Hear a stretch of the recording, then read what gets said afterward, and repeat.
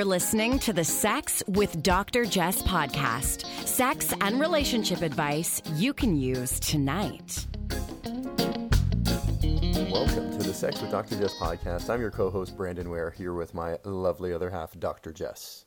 Hey, we are 3 weeks into 2023, and I'm seeing all these Instagram posts about the word of the year. So 2023, what's your word? It's an expletive. That's where I'm at so far. It's anal? Yes. Not that anal is an expletive, but... It's fisting. That's my word of the year. I like it. I'm seeing ones like, perform, take action. I think if I had to pick one, I need calm. Calm. That's what I need right now. Is a great one. Relaxation. That's not happening. No. What are we? We're about 20 days in right now, and it's the farthest thing from that. So if I could pick a word for 2023, and as the kids say, manifest it, I'm picking calm. But we've had a crazy week, a wild week. But we have big news. And I think we've maybe alluded to it, but we've never actually talked about it. But B and I got our Spanish EU residency this week. Hola, amigos. I'm learning Spanish, and it's not going well. It's actually really funny. Brandon's using some sort of an app to learn Spanish. What's the app called? I need a code here. No, it's Pimsleur. And Duolingo. Okay, but... And my neighbor. Yeah. Not the app, my neighbor. We have a neighbor named Carlos who's helping Brandon to learn Spanish. Yeah, he's awesome. He's incredibly patient, thankfully. But the app, I just see Brandon kind of walking up and down either the street or the beach or wherever we are, and he's just talking to himself on this app. Yeah, people think that there's something wrong with me as I speak random sentences and words and repeat them multiple times. Los gatos beben leche. How many times do you have to learn about the cat's drinking Many milk? times. Anyhow, really good news. We're super excited. We're here in Barcelona, where we have been since last year, actually, half-time Barcelona, half-time Toronto, splitting our time just because so much of my work is over on this side of the world. So it makes it so much easier for me and for some of my clients and some of my events. But I'm loving it here. It's sunny out. It's a lot warmer than Toronto. The food is amazing. The wine is amazing. Got a vibe. That's what it is. It's got a great vibe. Do you mean the fact that there's a parade down our street pretty much every other weekend? There's always a celebration here. Spanish people love to celebrate, and I love it. I love the desire to celebrate life or Tuesday mornings or... or another public holiday. Yes. There are a lot of public holidays, it would seem. Anyhow, that's some good news on our end for 2023. And it actually happened last year, but we finally got our official documentation just a couple of days ago. Today we're going to be talking about something called dead vagina syndrome, because I'm not spending any time on Reddit, but I keep receiving emails about vibrators and perceived desensitization and diagnoses, usually from partners, around dead vagina syndrome. I've got to ask, is there a dead penis syndrome, and how do I avoid it? How do I order one? Can I buy it on Amazon? Well, I think that's a great point, that I don't think we would speak about penises that way. So we'll get into that. Quick shout out to our sponsors at Lovehoney, because this is a really, really good week, in my opinion, because two of my favorite products and a bunch of other products are also on sale. So the Womanizer Starlet 2, which is more of an entry model womanizer, is on sale for 50% off. Plus, I have a discount code for 15% off, Dr. Jess 15. And then my favorite rabbit vibe, what I really believe is the best in class, best in the market, the Nova 2, but specifically it's the We Vibe times Lovehoney Nova 2. And there are two that I think are exactly the same, but they're branded slightly differently. So I'm going to make sure that I put the links in my Instagram and in the show notes so that you get the right one that is 20% off. And then if you use code Dr. Jess 15, you can get an additional 15% off. And that's the most I've ever seen discounted for WeVibe, to be able to get the 20% off plus 15. So lovehoney.com, code Dr. Jess 15 for pretty much for everything, but also they're having all these 50% off sales, and then 20% off the WeVibe times Lovehoney Nova 2 is amazing. And then the Lovehoney Rose, which is a similar technology to Womanizer, is also on sale for 50% off it. So if you want something a little bit more accessible that doesn't cost as much, that's a good option. And Dr. Jess 15 definitely works with the 20% off sale, so you'll get the extra 15. I actually didn't check it on the 50, but I think it'll work. Go check it out. Lovehoney.com, code Dr. Jess 15. And one more thing, we are heading to Toronto next weekend. Or is it next weekend? Yeah. And I have a really cool event that I'm excited for at Oasis Aqua Lounge. If you happen to be in Toronto, come check it out Saturday, January 28th at Oasis, which in my opinion is the coolest sex club I've ever been to. Like, they just have so many different things going on. They have women's night, they have student night, they have, serve a lady night, they have threesome nights, and this one coming up on the 28th is unicorn night. Don't they have a van inside the house that you can go and do whatever you want to do in, like it's almost like a shaggin' wagon? There is a shaggin' wagon in one of the rooms. Yeah, the rooms are really cool. It's in kind of an old house, which is a mansion for Toronto, probably a tiny little condo for people from Texas. But it's really, really cool. There's a pool, change rooms, all that jazz, and I'll put that in the show links as well. But if you are in Toronto, come check it out. Sounds like it's going to be a blast. Okay, what's not a blast is dead vagina syndrome. Great segue. Right. So I received a note from a guy who says that his wife has dead vagina syndrome. And I've received several emails like this over the last couple of weeks. So sometimes when I start to see these themes arise, I think, okay, it's time to get to these questions. So I'm not going to read his entire email because it's long, but the summary is basically, okay, my wife doesn't like to have sex even when I last a long time. I think she has become desensitized because of this vibrator that she has been using for the last year. And she seems to enjoy it more with a vibrator than with the real thing. I've read about dead vagina syndrome, and I think she has it because she's really not responsive to real sex. Okay. She does seem to like fingering and when I give her oral sex, but I'm not really into those things.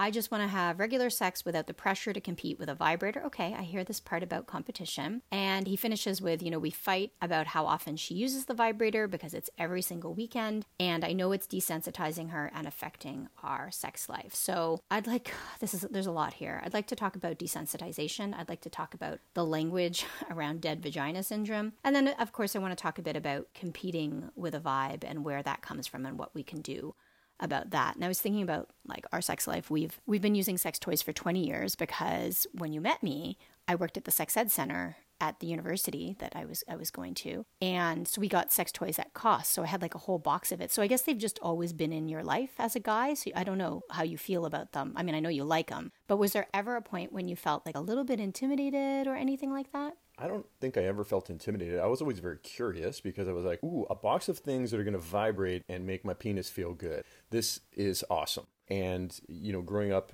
I'm going to sound like I'm old, where, I just didn't have a lot of access to sex. Yeah, sex, number one. Number two, there just wasn't a lot of porn, man. Online porn, I feel like people have it so easy today. It's just you type in anything, door, porn comes up. You know what I mean? So anyway, I was very intrigued by them. I always looked at them as well as something that could complement sex. It was something that was going to bring me a lot of pleasure. It was also going to facilitate you having an orgasm. So I looked at them from the perspective of, oh, this is great. This is going to be easier for us both. And then I like things that vibrate on my penis. It feels good. And on my taint and everywhere. You know what? It feels good. So no. So it's interesting because you're framing it about you. You're making the vibrator about you. It's always about me, right? Well, no, I think that's a good thing because I guess he's seeing it as the vibrator being just for her. So, oh man, there's so much here. Okay, first I want to start with desensitization. So when we talk about desensitization, we are usually referring to some sort of permanent damage, interventing damage, which is not going to occur with the regular daily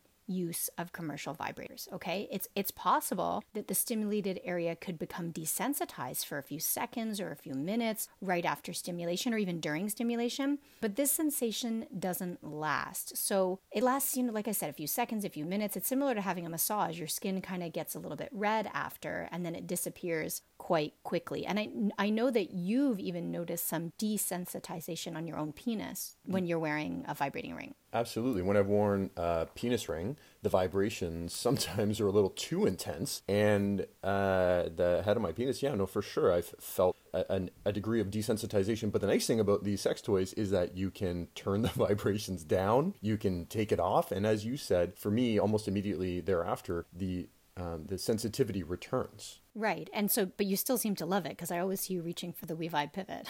Yeah. Yes, I do. Pretty much. Okay. So I think the other thing is that sometimes people start using a vibrator and then they find that they can actually reach orgasm more easily with a vibe. And then they kind of blame it on desensitization, like, oh, other things don't work as well. But it's likely unrelated to physical desensitization. It's just that you've found a method of stimulation, vibrators, that really, really works for you, right? It might be that she really just enjoys the sensations of a vibrator and finds maybe that vibrations make orgasm come more easily. She may find that orgasms feel more intense or satisfying, or just pleasure, not orgasm alone, with a vibrator. And really, you can be a part of this experience. And I would love for you to kind of reconsider the notion of competition. Why do you see a vibrator as competition? I think about vibrators like a pair of glasses, right? So they help you to see more clearly. I think we've all had this experience, if not all of us, but if you have a very light prescription, you might feel like, oh, I see really clearly, I don't need glasses. But then they go and test you for glasses and they give you glasses, and all of a sudden you're like, oh, 20/20 vision. That's something entirely different. And then if you take off the glasses, you realize it's not as clear. So it's just this thing that helps us to enjoy life in a smoother, clearer, more exciting way. And when we use that language of dead vagina syndrome, listen, when I started reading these emails, I was thinking, okay, I better go on Reddit and find out what's going on, or I need to go onto like 4chan. And honestly, oh man, really? No, I don't have any emotional bandwidth for that this week. So I didn't. Okay. I didn't go read about what people are saying about dead vagina syndrome. But I do wonder if this term is rooted in expectations of what sex ought to be, right? So penetrative, orgasm focused, always a 10, always exhilarating. And some of these expectations are really tied to this heteronormative notion of one type of sex and all bodies must, respond universally to specific acts. And again, if we're talking about inserting things in the vagina, that's not the most direct path to orgasm for most people, right? It is external stimulation that tends to be more likely to lead to orgasm if you've got a vulva, if you've got a clit. So I think the important conversation here around, supposed dead vagina syndrome is that if you're doing something that doesn't feel good for her, maybe that's not the thing that she's into. Sex can be so many different things. So if something doesn't feel good for her, don't you want to do what feels more enticing and exciting and pleasurable and kind of discover new and pleasurable experiences together, right? Like I know that you see the vibrator as competition, but there are so many benefits to both of you considering a vibrator. I mean, a big one is pleasure, right? And then also some people will just say that the lull of a vibrator helps them to relax, and relaxation encourages sexual response and pleasure. We have a wealth of data too showing that people who use toys report higher levels of desire, arousal, satisfaction, and orgasm. And especially if you use them together, right? They can kind of inspire more creativity in the bedroom. They can encourage new conversations about what you like and what works for your bodies. And so when we think about all those benefits of using a vibrator, I'm curious as to why you don't consider that real sex and if you'd be open to reconsidering. Along with that goes another important piece, which is that, yeah, there's all these benefits to a vibe, but there are so many benefits to having sex with you, a caring partner, right? You're going to cultivate connection and intimacy and relaxation and exploration, and you can play roles and deepen what you feel for one another. So a vibrator could never compete with you because it could never ever replace you, right? So I would like you to consider, have you tried using the vibrator with her so that you can be a part of the experience? Have you asked her what she likes about the vibe, how she uses it? Have you watched her? Have you tried it yourself? Boom, right there. Yes. That's what I was thinking. This whole time, I'm like, you obviously know what you're doing to help please her. You've talked about it a couple of times. Grab that, put on your taint, man. Go to town. Enjoy it a little bit. It's for you too.